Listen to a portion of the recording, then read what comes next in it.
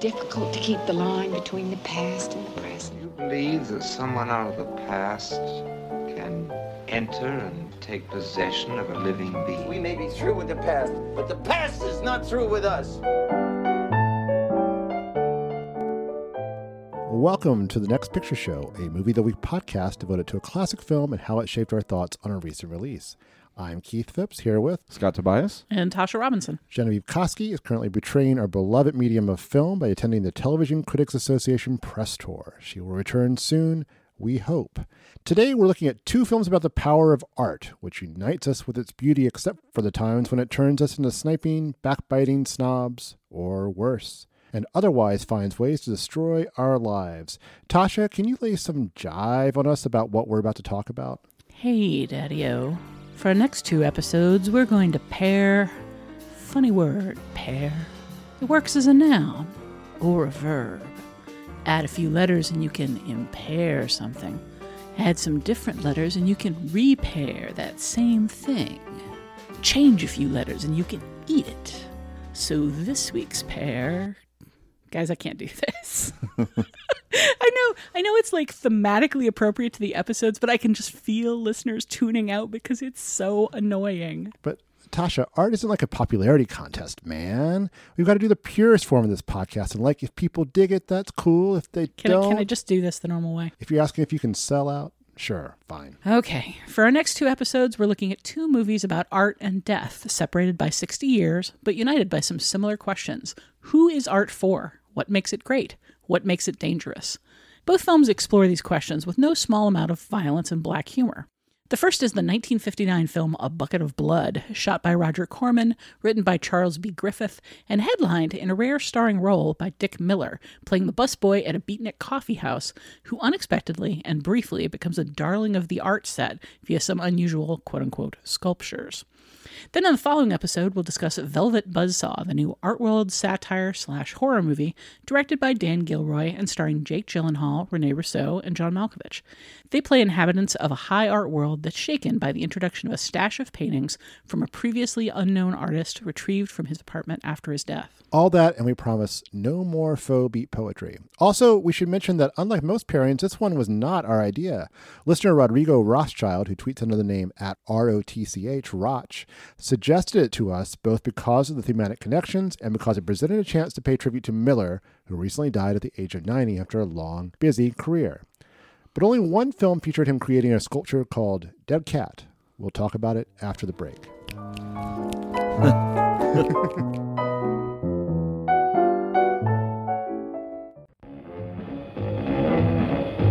The artist, the poet, the figure model who loves to show it. You suppose he could be physically attracted to her? No, man, he ain't the type. He don't get enough vitamin E. All these are beat. All these you'll meet in A Bucket of Blood. Let us make the scene. Crazy. Come, enjoy yourself. Where the hilarious enjoy the horrifying in A Bucket of Blood. No, you're gonna shoot me! Don't shoot! Come to the land of living dreams, where realists dream of the unreal. Walter, you've done something to me. Something deep down inside of my prana. Oh, Walter, I want to be with you. You're creative. Beatniks at their bawdiest. The creative urge at its most primitive. I'm deeply moved, and I shall compose a poem. Love is art. Art is love. It's the weirdest and the wildest. The early 1950s wasn't the smartest time to get into the film business. The threat of television, a wolf at the door since its invention, was proving itself to be real and lasting.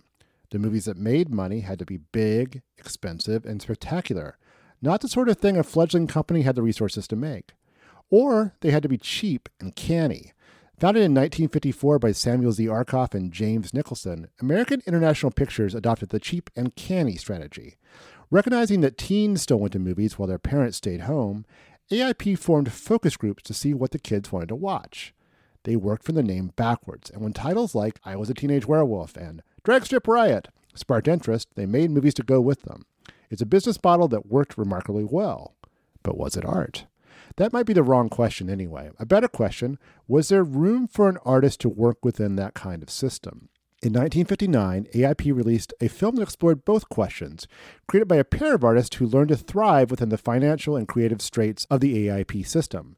Written by Charles B. Griffith and directed by Roger Corman, A Bucket of Blood was made cheaply, even by AIP standards, shot in 5 days on a budget of $50,000. The following year, Griffith and Corman would use the same sets to shoot the cult classic Little Shop of Horrors in just 2 days for even less money. Worth noting, the sets were already left over from the film Diary of a High School Bride. Both writer and director understood the workings of the film business. Griffith started out in the waning days of radio drama and would continue rolling with the changing B-movie marketplace through the 1980s, scripting and sometimes directing movies notable for their sly, subversive streak, including the classic dystopian action film Death Race 2000, directed by Paul Bartel. Among those who have cited him as an influence is Quentin Tarantino. Corman named his 1990 memoir, How I Made 100 Movies in Hollywood and Never Lost a Dime. But both Corman and Griffith also saw film as a means of artistic expression. When asked the favorite of his films, Corman invariably mentions The Intruder, his 1962 movie about racial prejudice, a film that, when it didn't make as much money as Corman hoped, he reissued under the name I Hate Your Guts. With A Bucket of Blood, both had more free reign, but less money than usual. Corman was told only to make a horror film. Working with Griffith, he took the California beatnik scene as his milieu and found it fertile ground for a bloody satire of ascetes and posers, but also a place to explore some fundamental questions about how art works and what we value in it. Dick Miller plays Walter Paisley, a naive and deeply impressionable busboy at the Yellow Door coffee shop, a bohemian hotspot presided over by poet Maxwell Brock, played by Julian Burton. For Brock, art is the only thing that matters, or, put another way, life is an obscure hobo bumming a ride on the omnibus of art. A sentiment expressed once and once only because, also in his words, repetition is death. But maybe art needs a little death to feed it, too. A frustrated sculptor, Walter discovers a shortcut to artistic accomplishment after accidentally killing his landlady's cat. He then covers it in clay and submits it as the work Dead Cat. The Yellow Door denizens coo, and Walter starts to indulge in the bad habit of turning murder into art, after killing an undercover cop who thinks he's part of a drug ring. It's morally appalling, sure, but is it maybe art, too? There may be some self-reflection at the heart of the movie. Film historian David Caylett has observed, like Paisley, Corman made what he could out of the materials at hand. Corman has the soul of an artist, but has rarely earned artistic respect because of the lurid elements on which his art is dependent. The trick has been finding a way to say something within the constraints of B-movie filmmaking.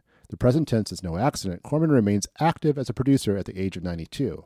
Can we make a satire of the art world, package it as a horror film, and throw in enough severed heads to make sure nobody's disappointed? The kids want a story about a man with x-ray eyes? We can make money by adapting Edgar Allan Poe movies if we stay under a certain budget? Great. How much art can we squeeze into that sort of situation? If it doesn't get recognized as art, does that make it lesser in any way?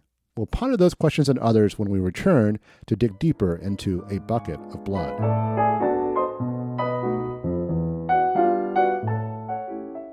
Duncan knows. Tuesday Sunrise knows. Alley cats and garbage cans and steaming pavements and you and I and the nude descending the staircase and all such things with souls. We know that Walter Paisley is born. Ring rubber bells, beat cotton gongs, strike silken cymbals, play leathern flutes, the cats and cans and you and I and all such things with souls. We shall hear Walter Paisley is born, and the souls become flesh.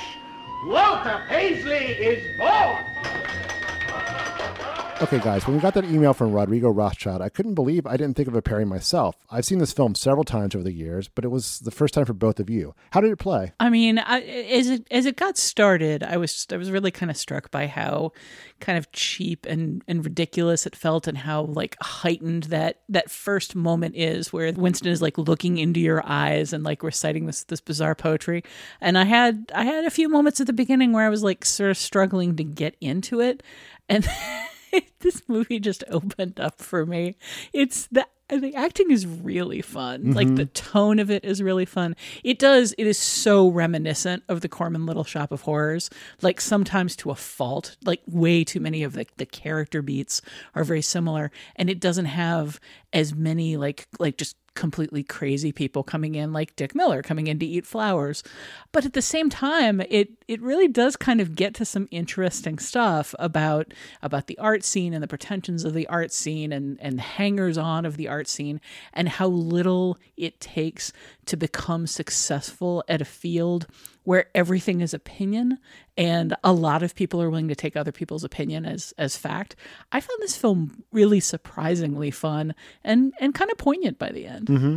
Yeah, I absolutely loved it. And I loved it for this. It got me from the start because I love that opening shot because you do start really close on Maxwell Brock, who is a towering figure, very big beardy guy who's laying down a lot of the poetry in the movie, and really is a very influential character in the movie in terms of dictating to people what they should think about art.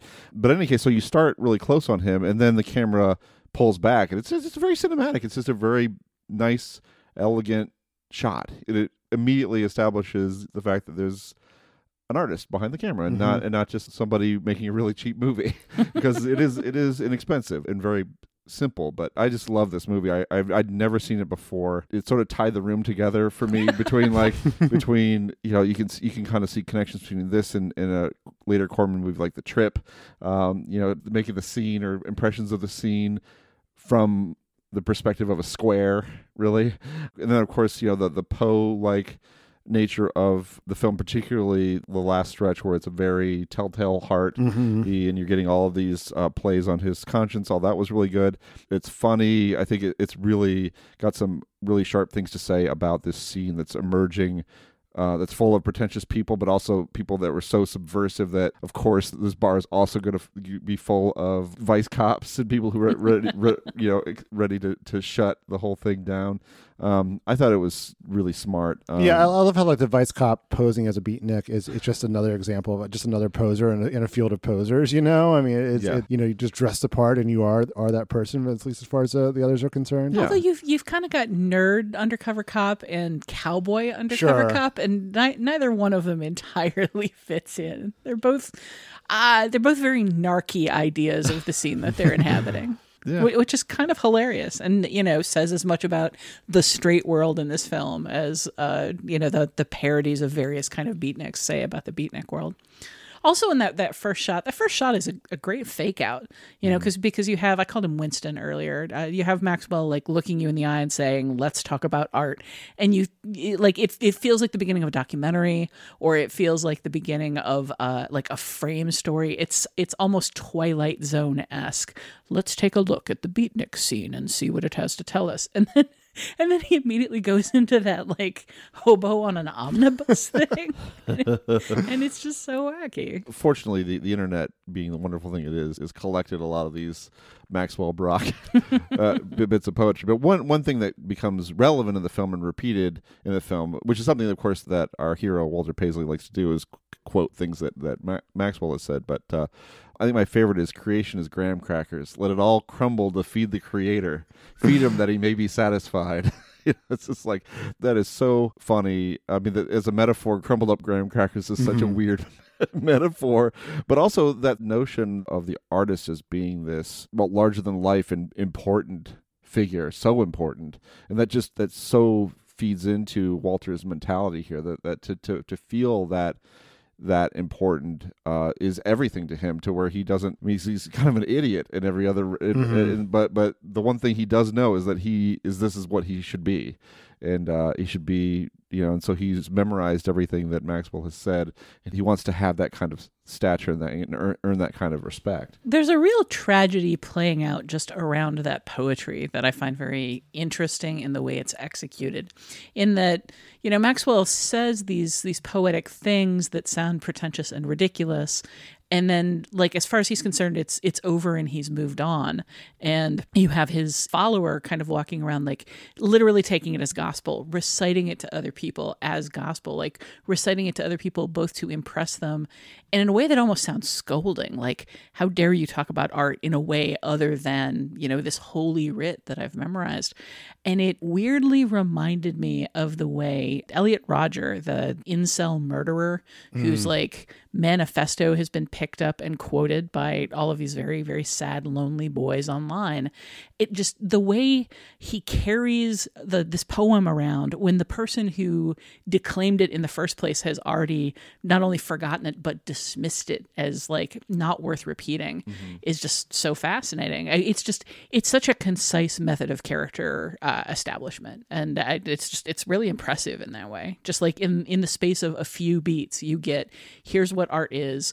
All right, now we're moving on. No, we're not moving on. We're staying here forever. And he's within that moment, within those few beats, like you have a whole scene right there.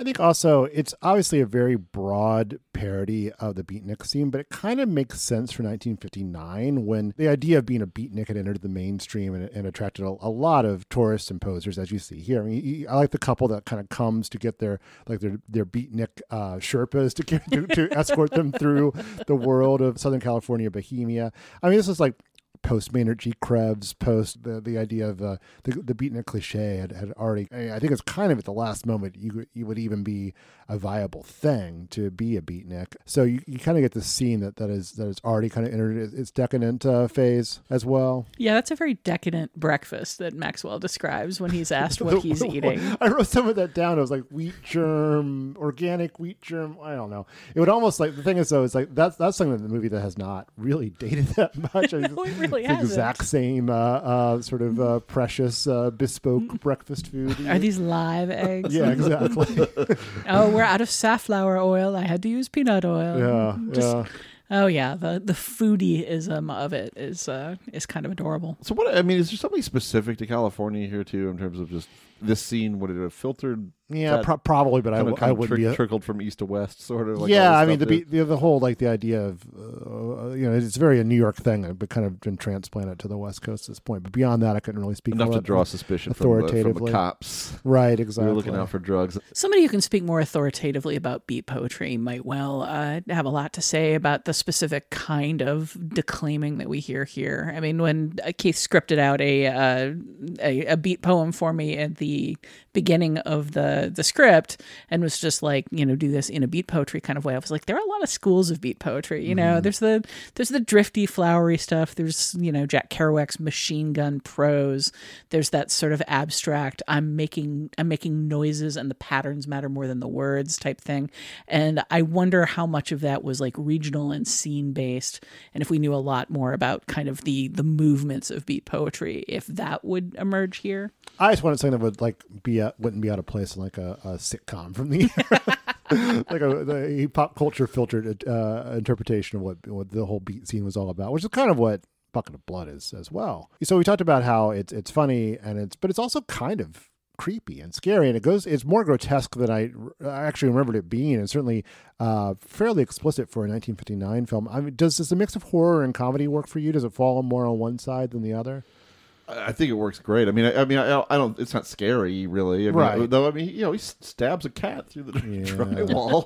It shuts that cat sound effect record right off. Yeah, but I mean, even if that moment did play as tragic or horrible, then he punches a hole in the wall and retrieves this like incredibly stiff cat puppet. Yeah, it's like rigor mortis set in instantly on that cat. Huh? Yeah. I mean, Dick Miller plays that scene as if it's tragedy, and the cat carving makes it kind of comedy.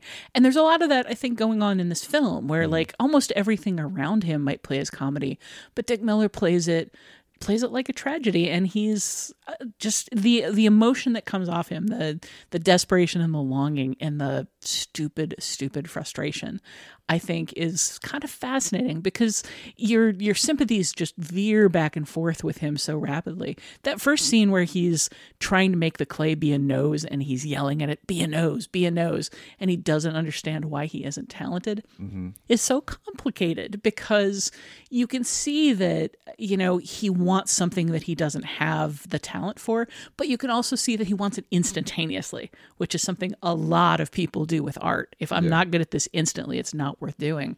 And they assume that the people around them that are good at things were instantly good at them. Yeah. So he's making like such a common tragic mistake about art, but he's also just so confused and muddled and hurt about it. It's like easy to feel for him and judge him at the same time.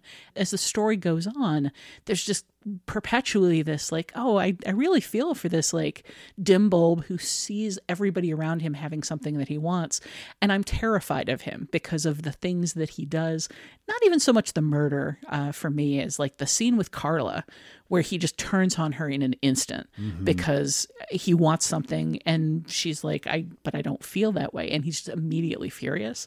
That also has not dated one bit. Yeah, no, and I also think that the last killing with the buzzsaw is well handled. The bit with the the blonde that he brings back to his home, the mix of sexuality and violence there is also handled quite well.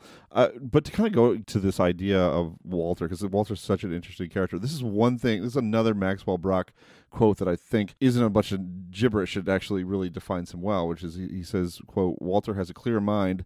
One day something will enter it, feel lonely, and leave again." And I think that's so true. I mean, in terms of just how we perceive Walter, there's an innocence about him, but as you say, also kind of a raw frustration and anger. Very childlike. His actions make a lot of sense. There's never a point where you're like, this guy is too sweet or something to pull this off. But at the same time, he's recognizably lonely and vulnerable and kind of vacant, and he's a cipher in certain respects as well. Yeah, I mean, that poignancy, I think, to me, brings an extra level to the movie, and then a much tip of the hat to Charles Griffith, who knew what he's doing and layered stuff on top of other stuff, and to use a technical term, and I mean, and it helps also Miller's performance. I mean, he does play it straight, and it is a funny movie, but also Walter, it's a tragedy as well. I mean, he just wants one thing out of life, and he gets it, and that's his downfall. That and all the murders. It's mostly other people's downfall. But Miller's great. Miller usually gets a chance to just come in, steal a scene or two, and then disappear from a movie. And it's fun to see him at the center of it. And before the crags had set in, before he become like sort of the Dick Miller that we know from being in many films, including Gremlins 2, which we've done on this show. Yeah, how can you not love what he brings to the table? Another moment in the film that really strikes me from a performance level is when he has Dead Cat and he presents it to the people outside of the club and says, "Am I an artist now?" And he's so excited. He's so excited by the idea of being an artist that what he's done. The morality of it, the gruesomeness of it, absolutely is washed away. It does not weigh on him an iota. Like none of it. Does it ever weigh on him? What he does to anyone? I think it's a sort of a moment of what have I done after he kills the cop. But I think that's kind of it. Yeah, because I mean, life is as important as art. Yeah. He seems to feel like pain and regret. It just doesn't last long. Like everything else, it's sort of fleeting. He's a very shallow person. And to some degree, I don't think anything illustrates his shallowness better than the way he names his art Dead Cat and Murdered Man. Like he literally cannot think deeply enough to come up with a name to disguise the fact that he murdered a man and covered him in clay. Yeah. What was his name for the woman he strangles? Do we have a name for that one? I'm not sure he named that one. And then in the end they call him Hanging Man. Yeah. Yeah. I'm kind of with Miller though. Miller's complaint about this movie is that there's not enough clay on him to really like sell the effect that he's turned himself into a sculpture. And then that last shot, that's the lack of gritty realism in this film is just really what's holding it would actually be less realistic if he was somehow, artfully covered in clay, because how does that happen? I did wonder if they were going to burst in there and find him having somehow covered every inch of himself in clay and then committed suicide. Well, but he has to be, in that moment, he does have to sort of hastily turn himself into art. Clay, as we see, is a difficult material to work with. So you do your best and then you hang yourself. That's how art works. Man, it's good that they found him out early, because those statues were going to get nasty. Like the clay was still wet. Like he didn't have a giant person-sized kiln. He didn't fire that stuff. It wasn't pottery. It was literally wet clay tamped around human corpses. That is true. It is possibly worth thinking about how he managed to keep Murdered Man upright, or maybe we just don't want to know. Again, a gritty realism, not really what's holding this film back. I kept having Little Shop flashbacks because his performance is very much like Jonathan Hayes' Seymour Krelborn. And apparently Dick Miller was offered that role and turned it down. Like he could have been Seymour Krelborn. He'd rather eat flowers instead. And he decided that he wanted to eat flowers instead. He thought that would be he didn't want to get typecast, I guess, as the whining schmendrick, losing control of his life while mooning over a woman more attractive than him and accidentally murdering a series of people, including a cop, and feeding them to this passionate desire he has to be something better than he is. Like, they're kind of the same movie, except one of them has a plant puppet. They're both good, though. Oh, yeah. And they're both charming in different ways. I think Little Shop both nudges further into like surreal comedy and ends in a flatter, less interesting way than Bucket of Blood. Yeah, but it has, what's the line in it? Like, you want to find him here among the toilets or something. I forget what the line is. Makes me laugh every time. This is a tight film, though. There's really, it's efficient. There's no, and it's like 65 minutes long. Yeah, something like that. It is. It's terrific. There's not a wasted moment in it. They couldn't afford it anymore, but but first half a double feature. That's sort of the goal. Yeah, no, it's. You kind of makes you long for like that as a potential running time for certain movies because this really is tight. One thing I wanted to mention, and I did mention just a little bit earlier, but we're talking about Corman's other work is that connection I see between A Bucket of Blood and The Trip, which is a movie that Corman did 8 years later in which Peter Fonda plays a guy who's being led on his first LSD trip by Dennis Hopper, right? I believe it was Is it Dennis Hopper? He's in the mix, but I don't know. Not Dennis Hopper. Bruce Dern. Yeah. Okay. Hopper's there too. But I think part of the problem is he doesn't really have enough of a guide. He kind of ends up wandering around LA, if I remember the film correctly. Yeah, well, and there's all these effects and stuff too. But of course, it was based. Corman himself, is a pretty square dude. Went through this process of himself going on an LSD trip in order to make the movie, and there's this kind of connection I think between that character and Walter Paisley in this movie, and that they're kind of dorks.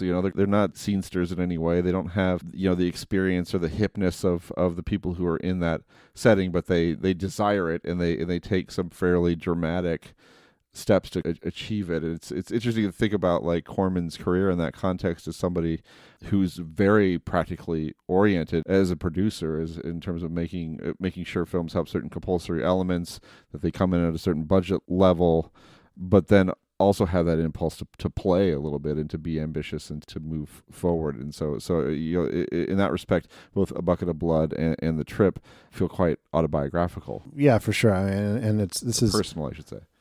Yeah, I mean, and there's a lot. I mean, Corman put himself into his movies. I mean, his Poe movies are real artistic statements as well. I don't know if you've seen any of those. Oh yeah. No, I don't know. They are relative to budget wise. Up. Yeah, for sure. But relative to like a big costume drama being made at the same time, not very expensive. It is you have a certain zone you have to hit, but some of them were quite beautiful and had some color. Absolutely. I mean, Nicholas Roeg did the cinematography for Mask of the Red Death, and they're very colorful, gorgeous looking, and have like a mood all their own. I mean, Corman as a director is really interesting. I mean, he made a lot of films that didn't really work, but the ones that did are quite memorable. I'm really a big fan of The Man with X-Ray Eyes, starring Ray Milland, which is it starts with that A Man with X-Ray Eyes scenario, and basically just turns into an exploration of the nature of the universe by the end of it. And certainly, we don't have time to get into all of it, but as a producer, he's responsible for the start of so many careers, and it was a lot of like, take this premise, get it done for under a certain budget, and put as much as yourself you can into it after that. So I'm a fan. I got to interview him a couple years ago in person, which was kind of a thrill. Well, that is fun. Yeah, I wonder, like, looking at this, I wonder to some degree how, like, making super cheap movies ended up affecting just his filmmaking skills. Because you look at this, The Bucket of Blood, one of the things that stood out for me is in the middle of it, in that whole sequence where he first tries to sculpt a face and ends up stabbing a cat. There are some really long takes in that are almost certainly artifacts of we're shooting as quickly as we can, with as little film as we can, with as few takes as we can. But somewhere in the middle of that, I started laughing because it's like the long take. It's an artifact either of immense planning and coordination and budget commitment, or of like a super cheap film that you need to keep rolling as much as possible, or both. In this case, right? I think it's sort of like he's he's turning a restriction into an aesthetic choice in this case too. I think it has to be both because you would never associate long takes with budgetary restrictions. Really, I don't think. I mean, just because there's so much planning involved, and because one little mistake can ruin the entire take, and then what do you do? Sure, I mean, but if you're talking about something like Atonement or Children of Men, where there are a lot of moving parts, but here you just have one actor moving back and forth in a space, and it's very simple, and it means there's not a lot of cutting, there's not a lot of editing, there's not a lot of moving the camera. Like I think that was a budgetary decision. But then you go on to something like Mask of the Red Death, which is stately and beautiful, and also has kind of some long tracking takes. And I kind of wonder if some of that became a habit with him, or if he saw the artistic potential of some of the stuff that he was doing at a super low budget and just kind of took it into his storytelling for better budgeted movies. I like also that he's working on a pretty restricted couple of sets here, but he makes the most of them. Like he really camera kind of glides around that coffee shop, and there's some really interesting angles in Walter's apartment that kind of adds a sort of disorienting effect to it makes him feel claustrophobic when he's at home and doing all the sculpting and murdering. And I think it also. All that sculpting and murdering like you do. Corman also has in mind, I think, when he wants to amp up the cinematic effects. You can have some pretty plain shots that are moving you forward in the plot, but then when he really wants to hit you with some bit of expressionism, he can. I mean, like that scene with the blonde that he brings back, and she takes off her clothes, and all that is done via shadow play in the kitchen. That's very strikingly shot, and then shooting her the way he does from behind when she sits down, and like all of that is very carefully planned out. The scene with the buzzsaw we're not a velvet buzzsaw, but a buzzsaw. Again, that is given a lot of attention in terms of lighting and camera work and framing, and I think he has in mind to sort of make certain moments count in that respect, and so that's when he's going to get the opening shot, for example. He's going to really grab you with that cinematically, and then he can kind of let other things be a little more simple. And both of those shots are really nice teases in terms of the B movie double feature audience going for the exploitation and stuff that they want to see without getting graphic about it. Yeah. I mean, the closest we really get to something graphic in this movie is the actual bucket of blood, which I think is hilarious because it kind of doesn't feel like it fits into the story. It does feel like they came up with the title first, and then midway through they were like, oh, shoot, we forgot a bucket of blood. But at the same time, he puts that bucket down and it's not immediately clear why. And then he comes into the foreground and he's doing things in the foreground, and you just start hearing the dripping noises. And it's a pretty trenchant horror moment. And there isn't even visible dripping while it's happening. But as the scene plays out, you're seeing more and more blood gathering like on the rim of this background bucket as this sound effect plays. And man, it got me, like not in a horror way, not in a creepy way, but just in that's a really nice little bit of storytelling that you've got going on there in order to shoehorn your gory title into your observational story about the nature of art. Did you guys look at the poster for Bucket of Blood? I've seen it, but what are you talking? Oh, it's hilarious. It's a series of Charles Adams-esque. I don't think it's actually Charles Adams. I couldn't find a credit for it. Oh, but right. Charles Adams like panels depicting like people like vampires coming to see Bucket of Blood because they're excited about it, and like Charles Adams like creepy characters removing their heads during the show, and people walking away from it saying, all right, well let's go have dinner, but nothing with tomato sauce. Just this sort of macabre idea that what you're going to see is so much bloodier and more gruesome and more creepy and more weird than it actually is. It just has a very William Castle feel of like luring people into the cinema for something and then kind of handing them art instead. Like, you're here, let's talk about the nature of art and the nature of creativity and the nature of talent, and also there's a bucket of blood. Oh, I mean, the film really just technically lives up to its title. I'm showing you something that the listeners cannot see, but there's a poster here of just of this just gnarly, monstery looking face and a skull and a knife and none of that stuff's very stylized, like Lon Chaney Jr. Phantom of the Opera kind of face. Terror, horror, murder. Yeah. Some of that. And also beatnik jokes. Yeah. All right, so finally, hey, let's talk about art. Does this film come up with an answer as to what art is, and do Walter's sculptures fit the description? I'm going to say no on Walter's art. I don't know.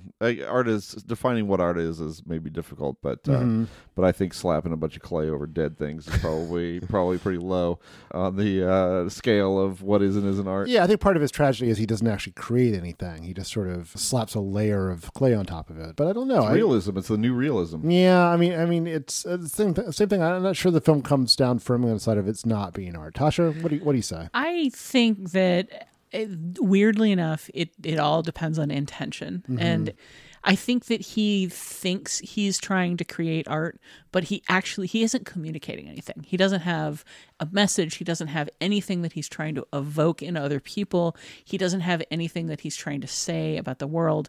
He is literally solely looking for the response, yes, you are an artist. Yes, you can have some money.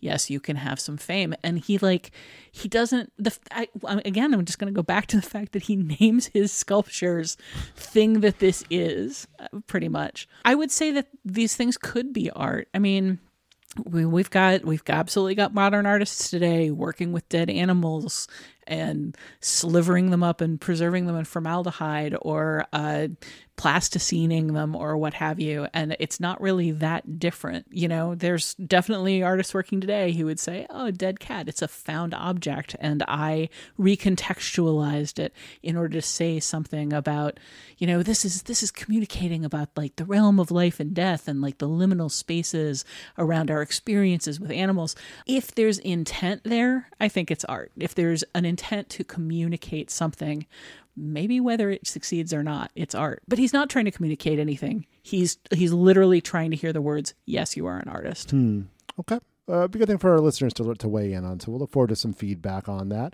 That's probably all we had to say about A Bucket of Blood right now, but speaking of feedback, we'll have some of that after the break.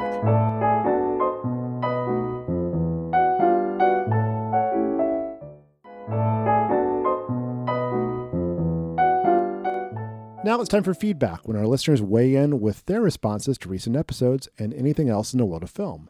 We got quite a bit of mail about several different episodes, so let's get into some of it. Scott, want to start us off with some Shyamalan talk? Oh, definitely. Ben, who's a frequent, excellent writer, he says, I just wanted to write in to defend Unbreakable's weirdly perfunctory, where are they now ending? While it'd be anticlimactic to conclude most superhero stories with text saying the hero reported his enemy to the cops, I think that anticlimax suits Unbreakable's particular story of a man torn between his ordinary family and a greater destiny. When Price reveals his true intentions to Dunn at the end, he's offering Dunn the fulfillment of a heroic fantasy, a chance to join Price's evil genius in a larger-than-life struggle that will realize their mutual potential. As Dunn recoils from Price, however, we realize he's rejecting the offer.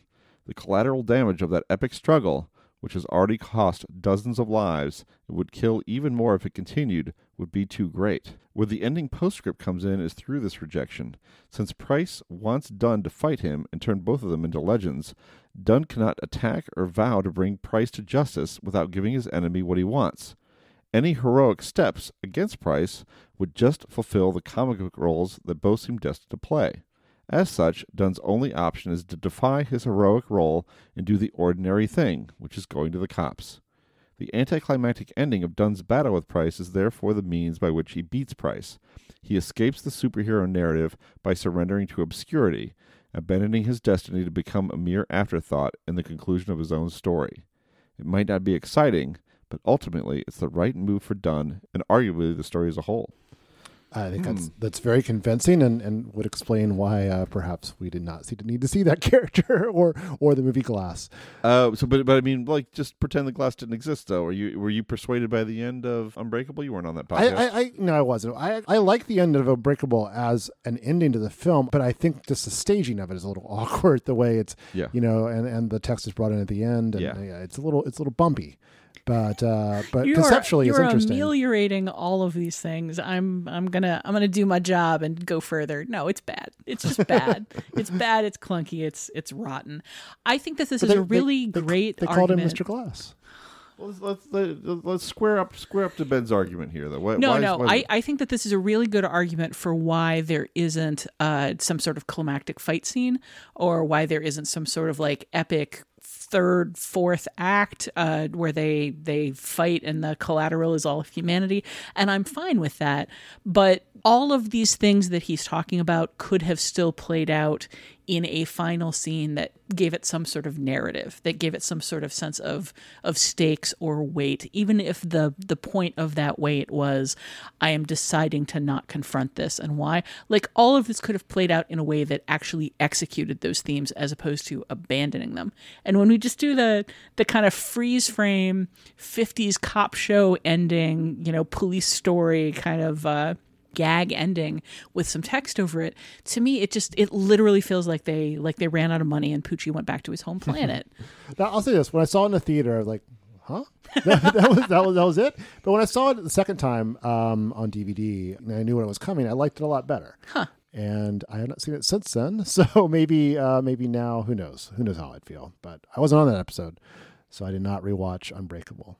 But I do like it, for the record. Yeah, I think I'm probably on the side of that. The staging of it is kind of what threw me off, in the titles at the end. I think that it really is a very clumsy way to get out of a movie that has just sprung this massive twist on us and is leaving us kind of reeling, and it's not a soft landing for that film. Yeah, there's no digestion time for what is a pretty startling revelation.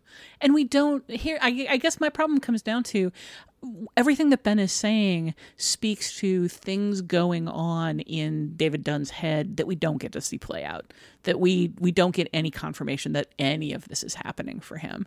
And seeing him deal with that revelation would have given us some clue about how to deal with it. And instead, it's like he throws his hands up and is like, abandoned plot, abandoned theme. And I mean, in what is Unbreakable but digestion time? I mean, it's like a Thanksgiving dinner or something. You're digesting it for the whole movie. It's all digestion, that film. So to be abrupt suddenly, that didn't work. It's like somebody just yanking that Thanksgiving plate out and from under you. No, I'm saying after Thanksgiving, you're on the couch, you're digesting. this metaphor, it's like a graham cracker. What should be done with that graham cracker, Scott? It's got to be crumbled, and that all feeds the artist or something. I'm not sure how it goes. All right. Well, let's move on to another film that we covered. We also received some belated feedback from listener, Eisner-winning journalist and friend of the show, Oliver Sava, about our Widows episode. Tasha, could you read that one? Absolutely. Oliver writes, "This is a late one, but it's something that's stuck in my mind for a while. One thing that stuck out to me after repeated viewings of Widows is the theme of education. Veronica works for the teachers union. Carlos's mom laments how he never finished college because of Linda. Alice's mom uses college to tempt her into becoming an escort. Jatem is often shown reading and listening to tapes, which Genevieve suggested is tied to him making an escape from his current life. The Mannings use one of the city's many shut down and abandoned schools as a stash house. Veronica gives her dirty money to her son's school for a new library. I'm curious to hear your thoughts on how Widows uses education to inform other themes about self-actualization and taking ownership of your life." That's pretty good, Oliver. I mean, it's so well, this assertion is so well supported by evidence that I'm not really sure what to add onto it, other than correct. Yeah, other than correct, and other than, I guess, the film presents all these obstacles to people of good intent, that there are people who could have businesses and could succeed and have great minds and are cut off from those ambitions by a system that plays against them, particularly if they're people of color, particularly if they're women. Yeah, I this was not a theme that I particularly saw, but this is a very compelling argument. It's a very compelling and thorough list. It kind of makes me want to go back and watch the movie again, which, by the way, is just basically not a bad idea, because it's a really, really good film, and it's really dense, and there's a lot of things to pick out of it, like this particular theme, which seems pretty thorough, and yet something I hadn't really seen. Yeah, he and Gillian Flynn took that miniseries and just crammed it just elegantly, but just took a lot of material, a lot of elements, and really made it work into a very dense whole. And Chicago'd it up, too. I love it. Yep. Elegant cramming of a dense hole, the Gillian Flynn story. I love also how that is very suggestive. Real life news of various aldermanic misadventures and misjudgments and stuff have only made that film more relevant since it came out. Yeah. But We're in the middle of some alderman races as we speak, or at least my ward is. Yeah. I'm excited about it. Anyway, go ahead. We're also in the middle of planning a heist that's going to steal millions of dollars from one of those aldermen, but we're not going to say which one. You said the quiet part loud again. All right. Well, we're pressed for time, but we also got a context-setting email about our pairing of Mean Girls and The Favorite with lots of great historical information that we'll share on our Facebook page. As always, we appreciate it when our listeners share their thoughts and recommendations. If you want us to feature your response on a future episode or post it on Facebook for discussion, you can leave us a short voicemail at 773-234-9730 or email us at comments@nextpictureshow.net.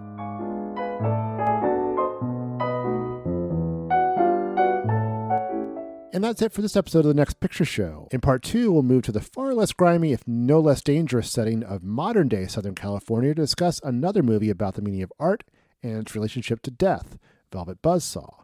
Look for that next Tuesday, or better yet, subscribe to The Next Picture Show on Apple Podcasts, Spotify, or your podcatcher of choice. Find us at nextpictureshow.net. Follow us at facebook.com/nextpictureshow, and follow us on Twitter at nextpicturepod so you'll always know when a new episode drops. Until then, beware of busboys who say they want to sculpt you.